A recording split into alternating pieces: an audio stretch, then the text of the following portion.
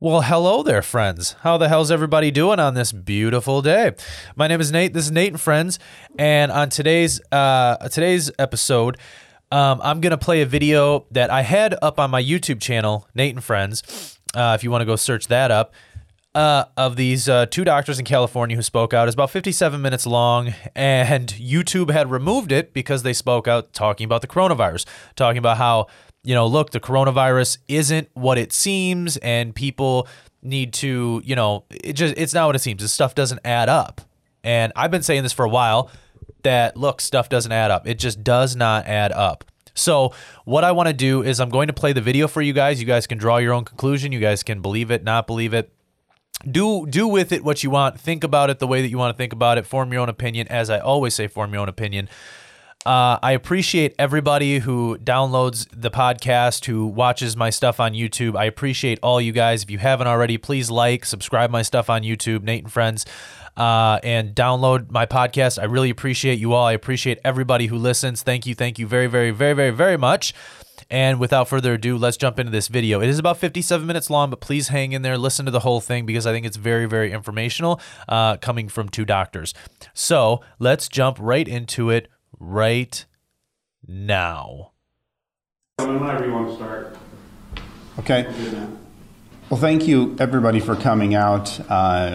We've really wanted to come together today and kind of just talk about what we've learned over the last couple months here at Accelerated, and really talk about what's happening in Kern County with our testing, what's happening in California with the testing, and kind of an ER physician entrepreneur perspective on what's going on, and kind of what we think the approach should be going forward. And Dr. Masihi and myself have been dealing with this as you have. I'm sure you guys are working from home, you're sheltering in place, you're isolating yourself, and we want to talk about if that still makes sense. So we want to kind of take everything we've learned and throw it against the backdrop of who we are. We both have had extensive classes in microbiology and biochemistry and immunology. We've studied this for each of us 20 years, and we take everything that we're seeing today and we put that against that backdrop and say, does this make sense? Are we following the science? We keep hearing following the science. What is science essentially? It's the study of the natural world through experiment, through observation. So that's what we're doing. We're studying the disease around us. We're making observations. We're doing testing, experiments to figure out exactly what's going on. And so this has caused some severe disruption for Accelerated, as we have people coming in 7 a.m. till midnight. We're reporting to the health department. We're calling patients back. And at the same time, our volumes have dropped significantly. The hospitals, their ICUs are empty, essentially. And they're shutting down floors. They're furloughing patients. They're furloughing doctors. So the health system has been evacuated in certain places. In New York, the health system is working at maximum capacity. In California, we're really at a minimal capacity, getting rid of our doctors and nurses because we just don't have the volume. The hospitals don't, as I've met with their CEOs twice in the last week, and we don't as well. So we're busy with paperwork for COVID, and we're all focusing on COVID.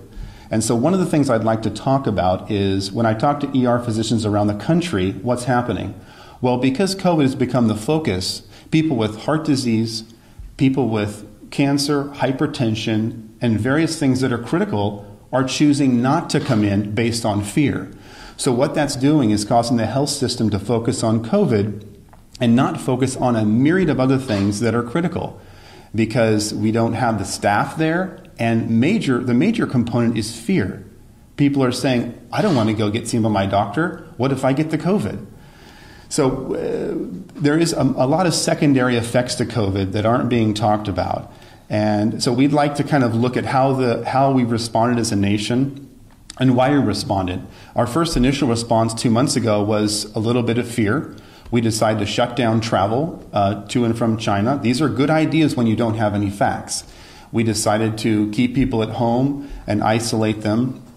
Even though everything we've studied about quarantine, typically you quarantine the sick. When someone has measles, you quarantine them. We've never seen where we quarantine the healthy, where you take those without disease and without symptoms and lock them in your home.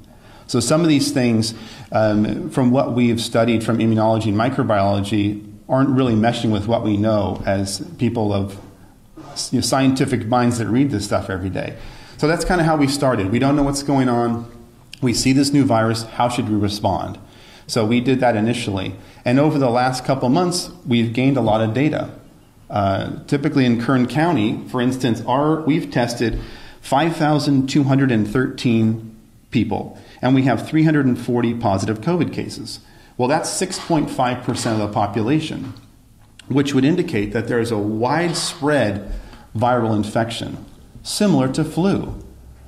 We think it's kind of ubiquitous throughout California. We're going to go over those numbers a little bit to kind of help you see how widespread COVID is and see how we should be responding to it based on its prevalence throughout society, or it's the existence of the cases that we already know about.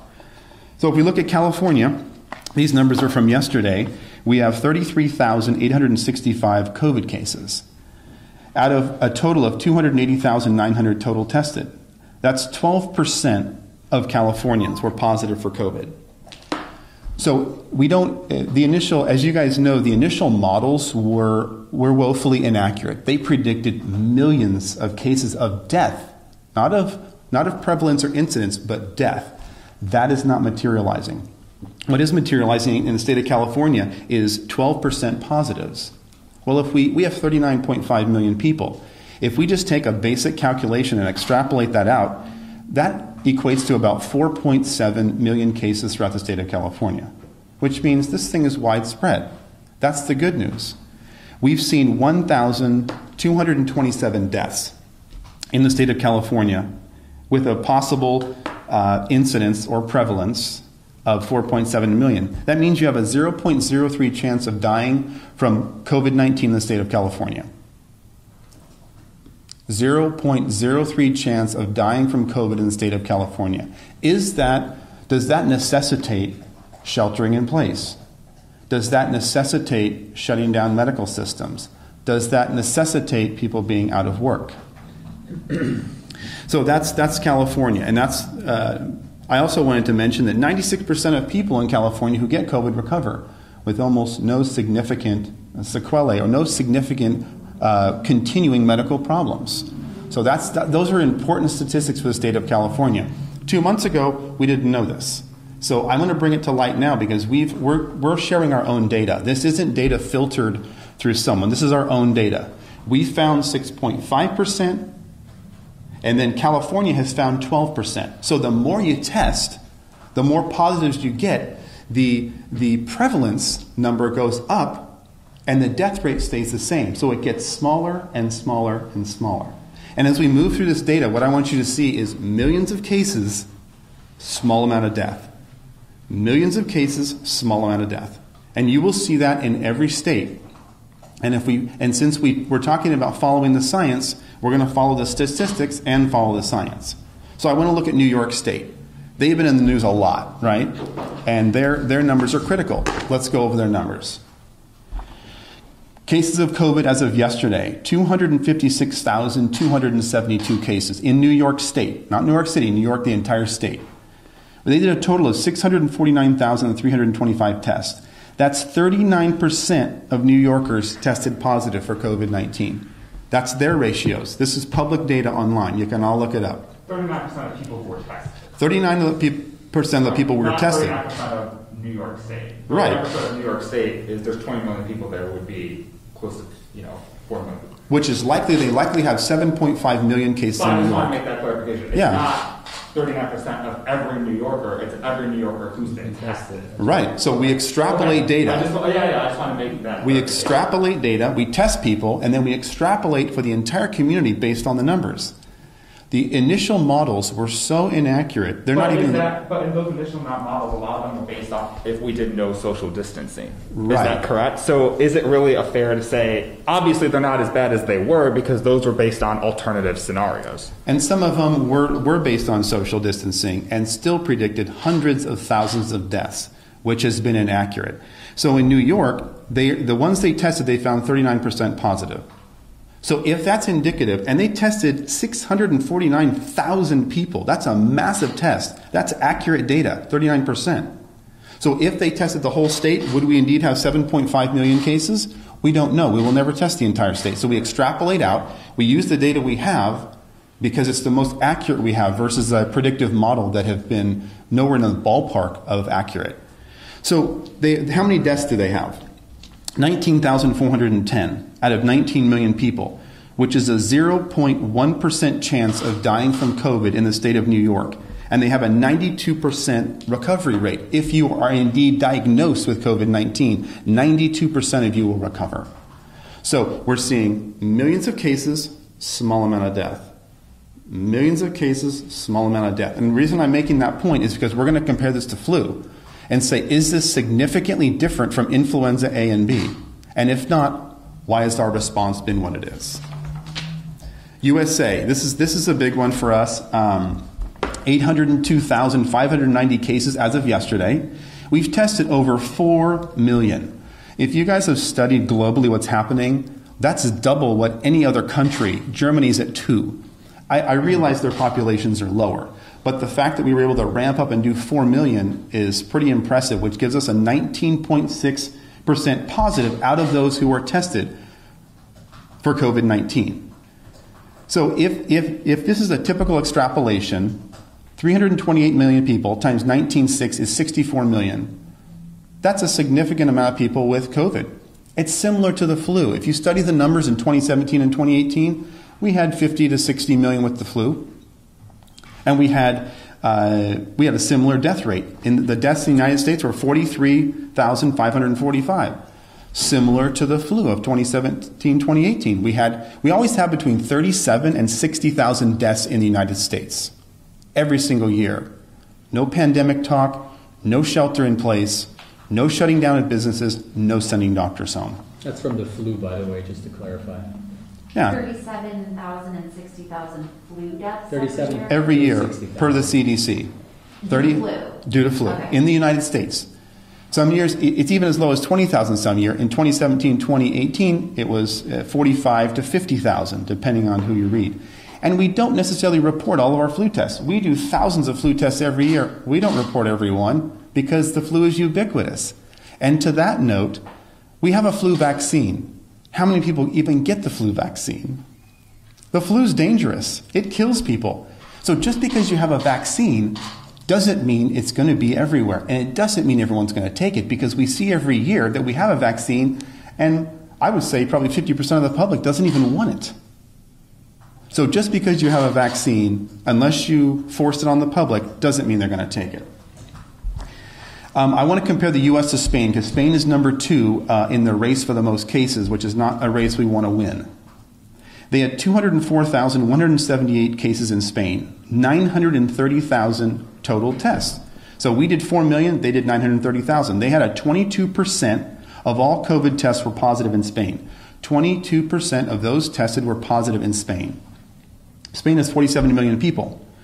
So that equates to about 10 million cases. If we extrapolate the data as we've been doing with every state, gives us about 10 million cases. How many died in Spain? 21,282 out of 47 million. You have a 0.05 chance of dying from COVID as a citizen of Spain, and a 90% chance of recovery from COVID without being on a vent, without being in a hospital.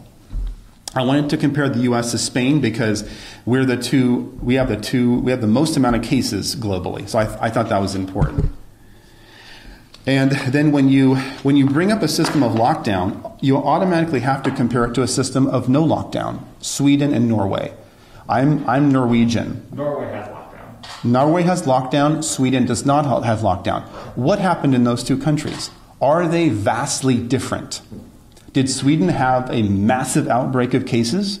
Did Norway have nothing? Let's look at the numbers. Sweden has 15,322 cases of COVID. They did 74,600 tests, which is 21%, similar to the other countries. 21% of all those tested came up positive for COVID. What's the population of Sweden? About 10.4 million. So if we extrapolate out the data, about 2 million cases of COVID in Sweden. They did a little bit of social distancing. They would wear masks and separate. They went to schools, stores were open. They were almost about their normal daily life with a little bit of social distancing. They had how many deaths? 1,765. California's had 1,220 with isolation. No isolation, 1,765. We have more people. What I'm getting at is millions of cases, very small death. Millions of cases, very small death. This is what we're seeing everywhere. Norway, its next door neighbor. This is where I come from. These are two Scandinavian nations. We can compare them as they are similar. Let's look at the data. Norway, 7,191 cases of COVID. Total COVID tests, 145,279. So they came up with 4.9% of all COVID tests were positive in Norway. Population of Norway, 5.4 million. So if we extrapolate the data as we've been doing, which is the best we can do at this point, they have about 1.3 million cases. Now their deaths as a total number were 182, fairly small, but statistically insignificant from 1,700, you realize. Millions of cases, small amount of deaths. 1,700, 100, these are statistically insignificant. So you have a 0.003 chance of death as a citizen of Norway and a 97% recovery. Their numbers are a little bit better. Does it necessitate shutdown, loss of jobs, destruction of the oil company, furloughing doctors? That's the question I have for you. And I think the answer is going to be increasingly clear as we move through this data. The next thing I wanted to talk about is the effects of COVID-19, the secondary effects. COVID-19 is one aspect of our health sector. What has it caused to have us be involved in social isolation? What has it caused that we are seeing the community respond to? Child molestation is increasing at a severe rate. We could go over multiple cases of children who have been molested due to angry family members who are intoxicated, who are home, who have no paycheck. These things last a lifetime. This isn't about a seasonal flu. These are things that will follow these people and affect them in a negative fashion for their life. And these are secondary effects from COVID. And these are from me talking to ERs, talking to my doctors, and talking to people across the country and finding out what they're seeing. Spousal abuse. We see people coming in here with black eyes and cuts on their face. It's an obvious abuse case. These are things that will affect them for a lifetime, not for a season. Alcoholism, anxiety, depression, suicide. I talked to Donnie Youngblood and various people in the community, and I've asked them, how are things going? Suicide is spiking. Education has dropped off. Economic collapse. Medical industry, we're all suffering because our staff isn't here and we have no volume. These are all real things that I'm seeing every day. I don't read about this stuff. I'm seeing it in my clinics. We have clinics from Fresno to San Diego, and these things are spiking in our community. These things will affect people for a lifetime, not for a season. So let's make sure we're clear on that. So we've gone over the secondary effects. We've gone over the statistics. Now I want to compare flu virus. Is this significantly different? And I just got a little bit of data here. So deaths, per the CDC, 24,000 to 62,000 deaths each year.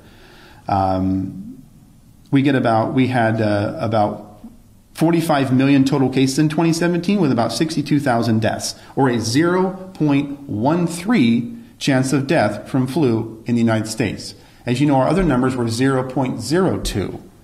So the lethality of COVID-19 is much less. Now you've got hotbeds of it in New York, but again, we went over the numbers, 0.1% chance of death. Widespread, small amount of deaths. It's similar to flu, as a matter of fact. If we follow the science, as we've been asked to do, I'm following the science. This data is generated by the CDC, World Health Organization. The testing is generated by what we have done here. So we are following the science. Now I want to talk about the immune system. Dr. Masihi used to teach for immunology. We both had years of microbiology, biochemistry, and virology studies. We've made it our life's work to understand this stuff. And here, I'd like to go over some basic things about how the immune system functions so people have a good understanding. The immune system is built by exposure to antigens, viruses, bacteria. When you're a little child crawling on the ground, putting stuff in your mouth, viruses and bacteria come in, you form an antigen-antibody complex, you form IgG, IgM. This is how your immune system is built. You don't take a small child, put them in bubble wrap in a room and say, go have a healthy immune system. This is immunology, microbiology 101. This is not something, this is the basis of what we've known for years. What I'm seeing is when you take human beings and you say, go into your house, clean all your counters, Lysol them down, you're going to kill 99% of viruses and bacteria, wear a mask, don't go outside. What does that do to our immune system? Our immune system is used to touching. We share bacteria, staphylococcal, streptococcal bacteria, viruses. We develop an immune response daily to this stuff. When you take that away from me, my immune system drops. As I shelter in place, my immune system drops. You keep me there for months, it drops more. And now I'm at home, hand washing vigorously, washing the counters, worried about things that are indeed what I need to survive. Let's follow the science. This is immunology, folks. This is microbiology. This is what we've combined together. We have 40 years of experience in this. This is common sense immunology. So quarantining and social distancing is worse for us, you're saying? It decreases your immune system. You can't build an immune system by... If someone has a reduced immune system, you hide them away because they can't build an immune system. If you have a normal functioning immune system, you need interaction. When a child's in a womb, you're in this protected environment. When you come out, you have almost no immune system. You develop that through touching your mouth, touching your eyes, virus, bacteria, immune response, IgG, IgM. This is how you build a strong immune system. Do you think people are worrying too much? Of course they are, but that's from media telling them to. I am telling them sheltering in place decreases your immune system. And then as we all come out of shelter in place with a lower immune system and start trading viruses and bacteria, what do you think is going to happen? Disease is going to spike. And then you've got disease spike amongst a hospital system with furloughed doctors and nurses. This is not the combination we want to set up for a healthy society. It doesn't make any sense. So is Dr. Fauci wrong then when he says that COVID-19 is shown to be nearly 10 times deadlier than the flu? Initially, maybe that was true. But again, I'm going through the numbers. I'm not saying who's wrong or right. I'm going through the science and through the numbers. And I, like you, have been watching media and studying this for 2 months, night and day. I go to bed at 2 or 3 in the morning. Every day I read after my shift and I say, what's going on here? I'm not in an ivory tower. I'm in seeing patients every day and I'm collecting my own data. I didn't have data 2 months ago. I just shared my data. 6.5% of all patients we tested are positive. That's actual, unfiltered, non-political data. So respectfully, to go off that question, and I know you guys are obviously very intelligent, very accomplished physicians, do you think that you guys know more than the top immunologists in the entire United States, and that basically every country in the world has got this wrong, that Celebrated Urgent Care has got this right? I'm not saying, again, I'm sharing the data. I'm not saying we're right, somebody's but wrong. But your conclusions from that data are different than what the top doctors worldwide are concluding. Why is that? Why they is that had no data.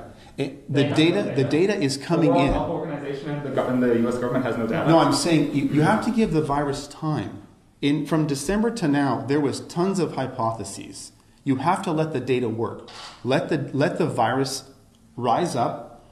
Then we study it and we see, did we respond appropriately? Initially, the response, fine, shut it down. But as the data comes across and we say, now wait a second, we've never, ever responded like this in the history of the country. Why are we doing this now? And you don't think that they're also studying that data and that their data is even more accurate and more timely than what we're getting here in Kern County? Right. I mean, Go ahead. Yeah. What's your first name? Tim. So I think Oh, sorry. Please. So thank you for your question. I think your question is valid, and obviously Dr. Fauci is a world-renowned immunologist, and a lot of the data that they originally gave us was theoretical, because coronavirus is a new virus. We've studied coronavirus since the 70s. Coronavirus was...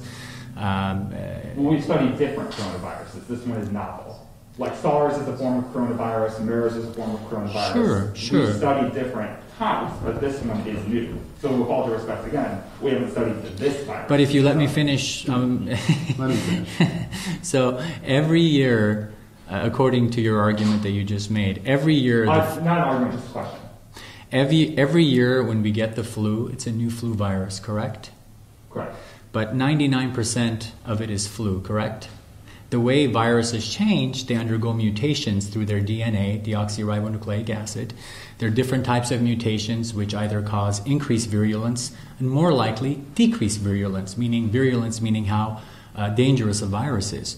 So when coronavirus was, we've been studying coronavirus since the 70s. And this type of coronavirus that came out was first and foremost transmissible through human beings, and that was new. And I think any time you have something new in the medical community, I've been a doctor for 26 years. Anytime you have something new in the community, the medical community, it sparks fear. And I would have done what Dr. Fauci did, so we both would have initially. Because the first thing you do is you want to make sure you limit liability and limit deaths. And I think what they did was brilliant initially. But looking at theories and models, which is what these folks use, is very different than the way the actual virus presents itself throughout communities. And there's different communities we're talking about here. Bakersfield, a lot more widespread than Manhattan. Very, very different. So you can't really... theory and reality are not always the same. And that's what Dr. Erickson is presenting. It's not about being right or wrong. Medicine, what they teach us is you practice medicine. I'm learning every day. So is Dr. Erickson. We all learn every day. It's not about being right, who's wrong. It's not a basketball game, who made the basket, who didn't. It's about looking at trends and saying, hey, we're not seeing what they've been talking about. For the past 6 to 8 weeks, we've crippled the economy. There's a lot of domestic issues going on. Is social isolation warranted for the healthy? So I understand that you guys are seeing drawing different conclusions from the same data. Why is that? That's my question. Because we're actually seeing the patients. Dr. Fauci hasn't seen a patient for 20 years. I'm just saying it's in general, a lot of the figureheads are not, it's like the general contractor versus the sub. He's not seeing patients, he's in an ivory tower. And we have a world of respect for him. He's a world-renowned immunologist. Two different things. He's an academic. We've dealt with academics all of our life. I did surgery at USC and Loma Linda, all academics. But academics and reality is two different things. Two different things. So we're just presenting our data and our opinion as medical professionals in this community. I was going to say, so you're not necessarily talking about a community in Manhattan, which obviously is much well, we more don't. dense. We haven't. I haven't been to Manhattan for 20 years, Just right? for that clarification. Yeah. So let me ask this. So I mean, in your professional expertise, both of you guys, very prominent here in the community. Why do you think we are taking these measures? Why do you think that? Governor Gavin Newsom. Why do you think he's taking these measures to have California being on a strict shutdown right now? Well, again, as a leader, you listen to the people around you, and they make decisions on different timelines. And so Gavin Newsom has people around him telling him, we think this is the best move for now. And then early on, we told people the truth changes every 2 hours, because it was. As the data moves, as we do our own testing, I'm giving a different answer now than I would a month ago, because I understand the progression of disease in this area. I also understand the progression of disease elsewhere because I look at their data. I don't have to live in Manhattan to watch their disease process, to watch how many positives in the community, and to understand how diseases spread. For instance, nobody talks about the fact that coronavirus lives on plastics for 3 days, and we're all sheltering in place. Where'd you get your water bottles from? Costco. Where'd you get that plastic shovel from? Home Depot. Those are fomites and carriers of disease. So you take your family sheltering in a place that you think is safe, and you're taking fomites with disease that they've shown that lasts 3 days. Are you really protecting yourself from COVID? Does that make sense to you? It doesn't make sense to me. And if I swabbed things in your home, I would likely find COVID-19. And so you think you're protected, but you've got fomites coming from, Home Depot and Lowe's. And it's okay for us to be mingling in those situations, but we have to not go to work. It's okay for us to go to Costco, but not to church. Do you see the lack of consistency here? From a microbiological, immunological standpoint, that doesn't make sense. If you're going to isolate people, you need to shut these all down, because that's how the fomites are being transferred. When you go to Del Taco and you get a plastic bag or piece on your burrito from someone not wearing a mask who was just wiping their arm on your thing, do you think you're protected from COVID? When you wear gloves that transfer disease everywhere, those gloves have bacteria all over them. I'm wearing gloves. Not helping you. As your mask that you're wearing for days, you touch the outside of it, COVID, and then touch your mouth. This doesn't make any sense. We wear a mask in an acute setting to protect us. We're not wearing masks. Why is that? Because we understand microbiology, we understand immunology, and we want strong immune systems. I don't want to hide in my home, develop a weak immune system, and then come out and get disease. We have both been in the ER through swine flu and through bird flu. Did we shut down for those?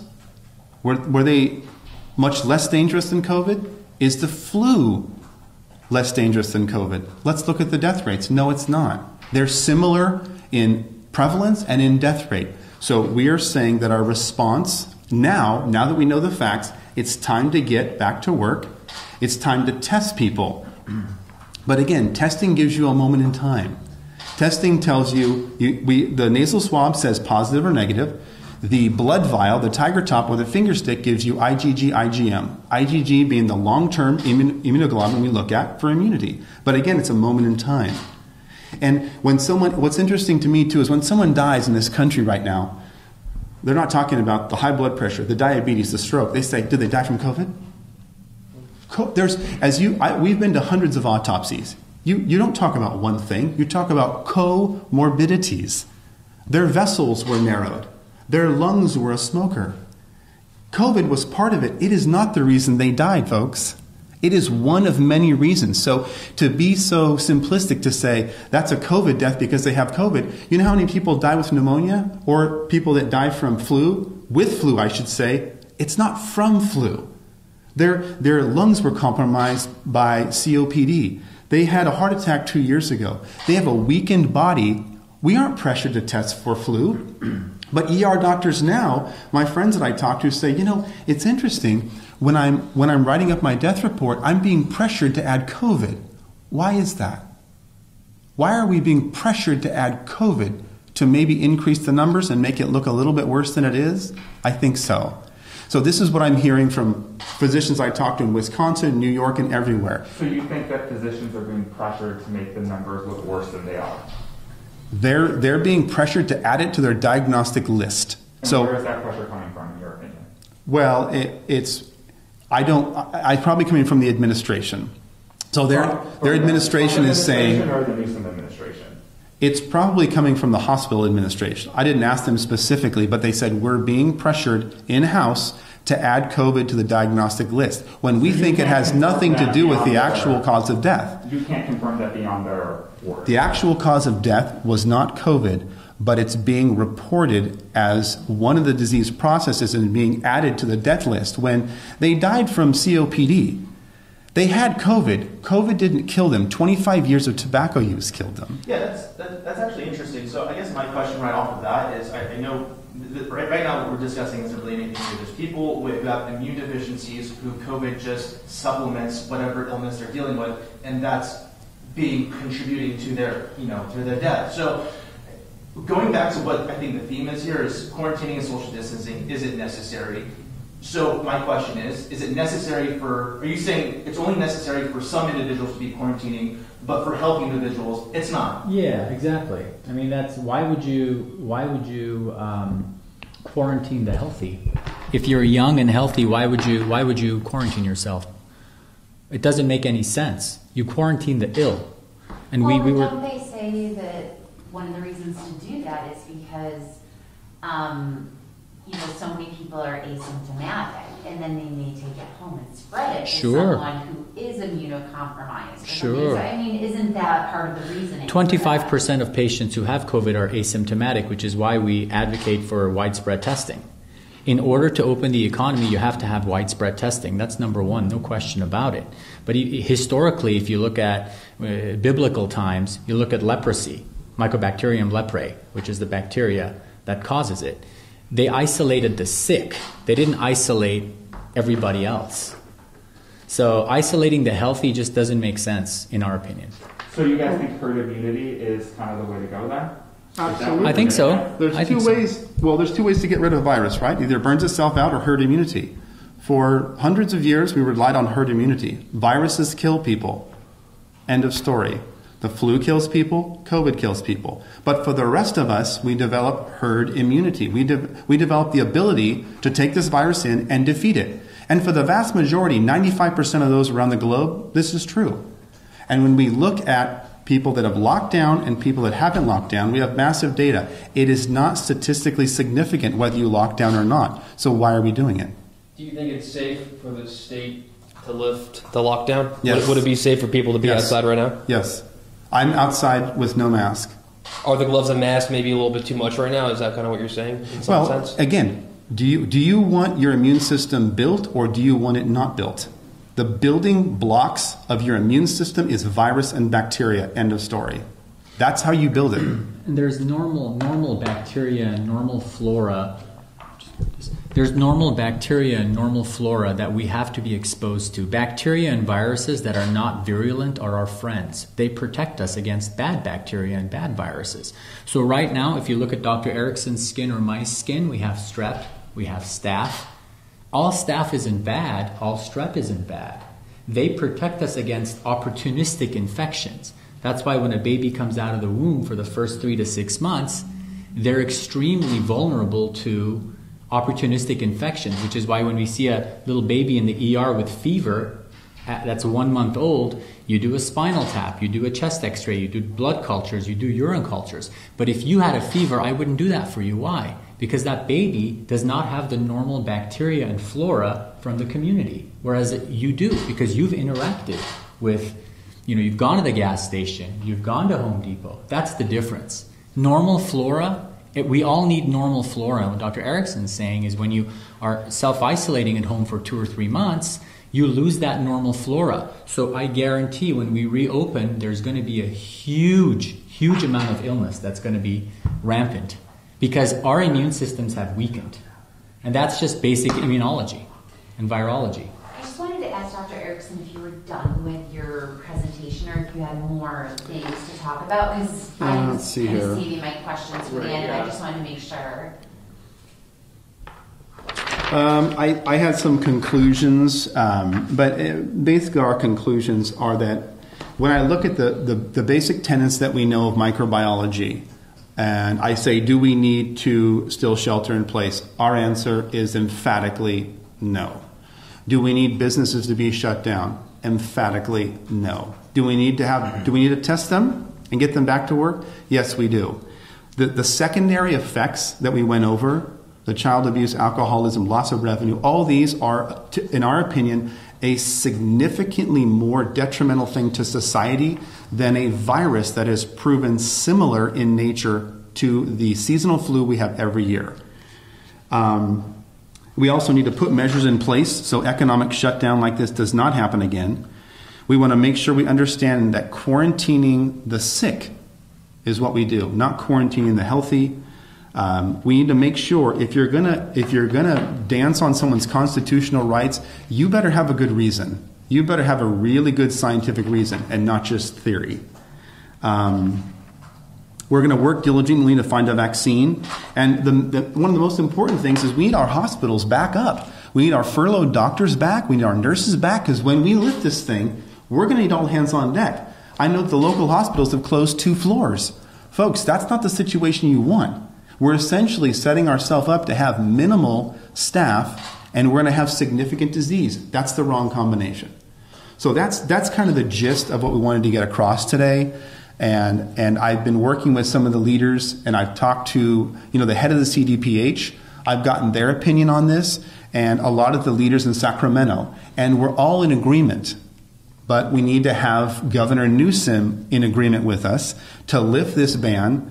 I've talked to our local head of the health department, And he's waiting for that. Even though they're in agreement with me, they're waiting for the powers that be to lift. Because the data is showing us it's time to lift. So if we don't lift, what is the reason? I want to ask you about testing here in Kern County. We have, according to Public Health, just under 3,600 pending tests. If you compare that as percentage to the rest of the state, that's very high, given we have 900,000 people in the state of 39.5 million. I know you're not Public Health, why is our testing, the speed at which it gets done here in Kern County seemingly so bad? Well, demand. Unless you're going to grab people from their homes, people are afraid. They're sheltering in place.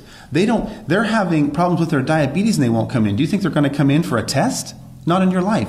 They're sheltering at home. So a lot of times you've probably seen our marketing. We do coronavirus testing. We've called the major businesses. You have to have people actually come to perform the test. If they're afraid to come in, which a lot of people are, we can't get the data.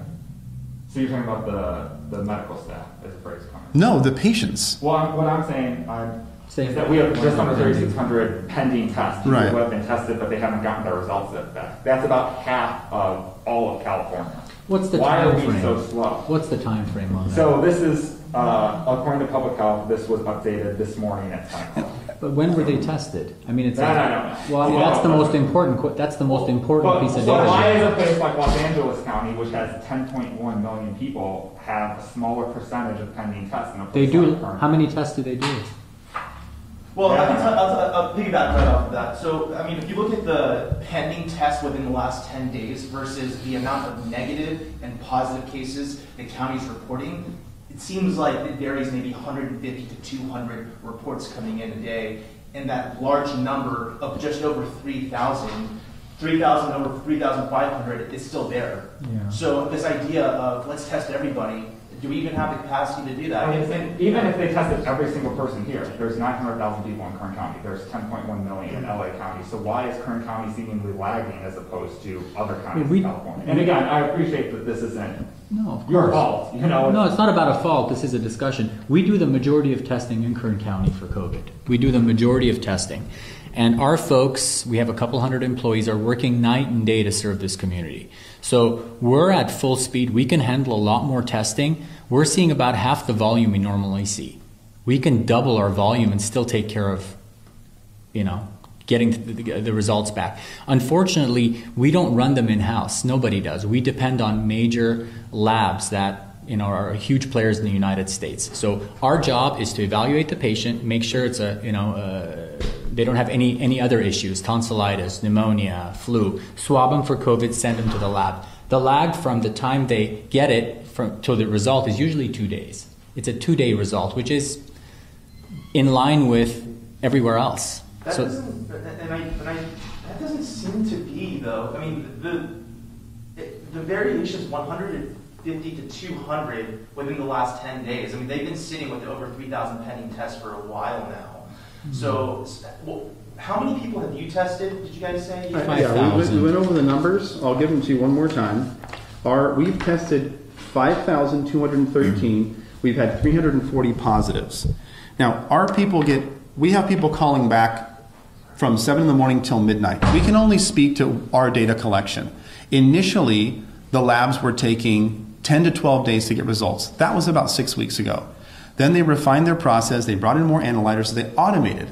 They were doing things manually. They automated the process, and now it's 1 to 3 days. All of our data is followed up on. These 5,213, these are called back. We do between 150 and 200 tests every single day of the week, including weekends.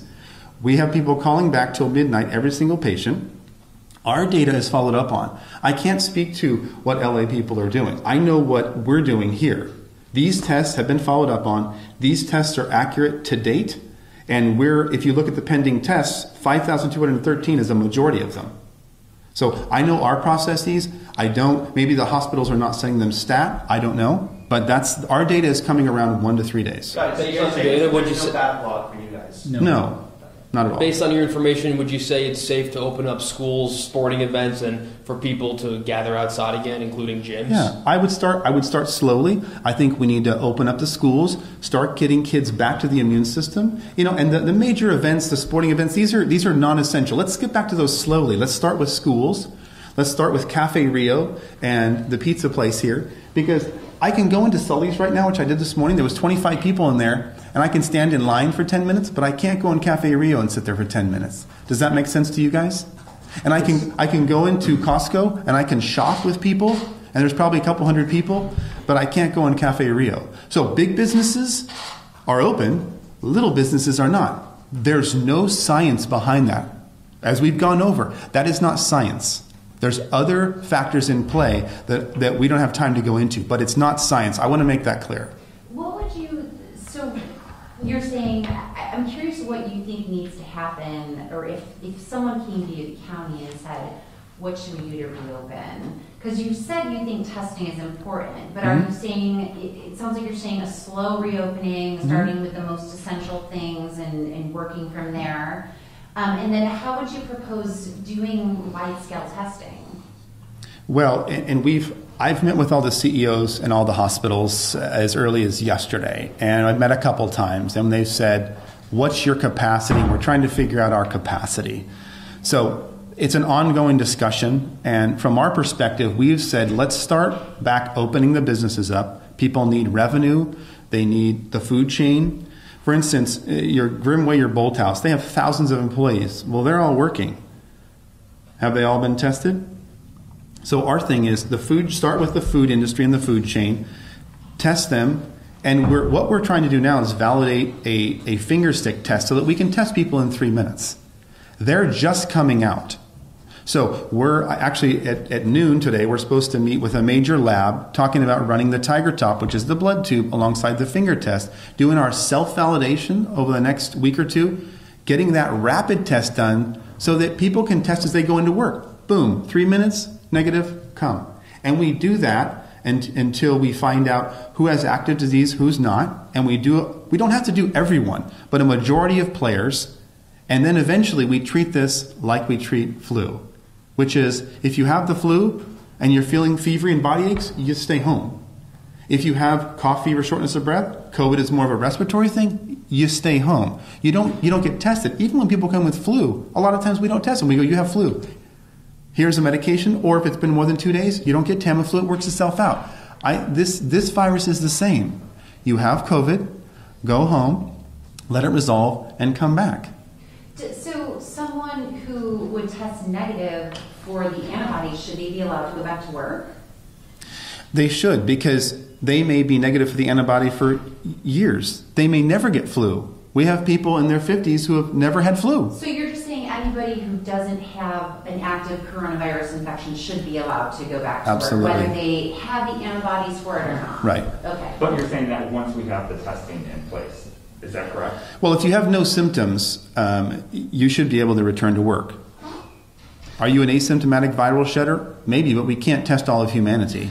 Well, I think one thing I also wanted to add is we're going to miss cases. Sure, we're going to miss cases of coronavirus, just like we miss cases of the flu. I think one thing that is being televised is that we need to capture every single coronavirus patient. No, we don't, because that's not reality. Theory and reality are very, very different. We worked in ERs for 15 years. Theory and reality are very different. It would be nice to capture every coronavirus patient, yes, but is that realistic? Are we going to keep the economy shut down for 2 years and vaccinate everybody? That's an unrealistic expectation, I think. So you're going to cause financial ruin, domestic violence, suicide, rape, violence, and what are you going to get out of it? You're still going to miss a lot of cases. So we need to treat this like the flu, which is familiar. And eventually, this will mutate and become less and less virulent. Because patients who are asymptomatic or silent shedders usually have the milder version of the coronavirus, right? Because it's milder, that's why they're not as symptomatic. And that tends to spread quicker than the more virulent forms. Karen Flaw, from KGT gave me some questions to ask. One of them was, what sources do you cite to back your claims? What scientific papers and studies can you send out to us? Are there other people? This is too early. Scientific studies, double-blind clinical controlled trials take time, years. So we're doing the best with the data we have. I gave you the statistics. This is all common knowledge you can find online. This is their countries reporting to these different news entities. This is all common knowledge. This is not based on double-blind clinical controlled trials. Again, We've been studying microbiology for 20 years. This is our life goal. In our 20s and 30s, 40s, this is what we do. We throw this information against the backdrop of knowledge. We both have degrees in this, and say, is this legitimate? I don't need a double-blind, clinically controlled trial to tell me if sheltering in place is appropriate. That is a college-level understanding of microbiology. That's next year. Next year, 2 years down the line. A lot of times in medicine, you have to make educated decisions with the data that you have. I can sit up, in the 47th floor in the penthouse and say, we should do this, this, and this, but I haven't seen a patient for 20 years. That's not realistic. We're using the basic data that we have here, which we're happy to share with you guys. We have all the data. This is our data from Kern County. And because we're the largest testing center for Kern County, we're assuming our data is accurate for this specific area. How many tests have you guys done, and how many of your tests have come up positive? 5,000. We've done 5,236. 5,213. I'm sorry. That's okay. 5,213, and we have 40 positive. 340 positives. 6.5% is our number. Is it coming to the point where it's getting unhealthy to stay inside and doing all these shelter-in-place orders? I think so. I mean, sorry to cut you off. Your vitamin D levels go down. You're not outside. You're not, your mood goes down. When your mood goes down, you're more likely to get sick. You get depression. Going outside is healthy. I mean, why can't you go to the park and walk around, but you can go to Home Depot and nobody's wearing a mask? It doesn't make sense. The inconsistencies and the incongruencies make no sense. That's the bottom So when line. Governor Newsom says restaurants, after the stay-at-home order, you might see waiters and waitresses wearing gloves and masks and giving you disposable menus, you guys disagree with that? No, it's not. We don't disagree with that. I mean, I think you can look at it from two different ways. I think if you're healthy and you don't have significant comorbidities and you're not immunodeficient and you're not elderly, you should be able to go out without any gloves and without a mask. I think if you are those things, you should either shelter in place or wear a mask and gloves. I don't think everybody needs to wear a mask and gloves because it reduces your bacterial flora. It doesn't allow you to interact with society, and your bacteria flora and your viruses, your friends that protect you from other diseases, end up going away, and now you're more likely to get opportunistic infections that are hoping you don't have your good bugs fighting for you, if that makes sense. So doctors, you guys are calling for, as you said, gradual opening up, and with that we have to increase our testing. But if you look at the numbers per capita, California is the 4th lowest state per capita testing. The U.S. is below almost every Western European nation per capita testing, minus I think the UK and France. And Germany. Places like, no, we're lower than everybody minus the UK and France per capita. I think we're about 12,500 per million, and the UK and France are about 8,000. Okay. If you look at places like Germany and Denmark that are beginning to open up, their testing rates per capita are 3 times higher than what ours are. We also have their test positive rate is between 3 and 12%, which is what the World Health Organization says should be the positive rate. Ours is closer to 20% nationally. So at what stage do you think we get that adequate testing, which you guys are calling for, where we can start to take those approaches to get our economy moving again, start opening up? Well, do you think we're there now or no? I think that's an excellent question. I think the problem with wanting widespread testing versus not being scared enough to come to a facility to get widespread testing are two different things. If you're at home seeing tons and tons of people die, I don't want to go to Accelerated. I don't want to get testing. That fear prevents people from coming in. When this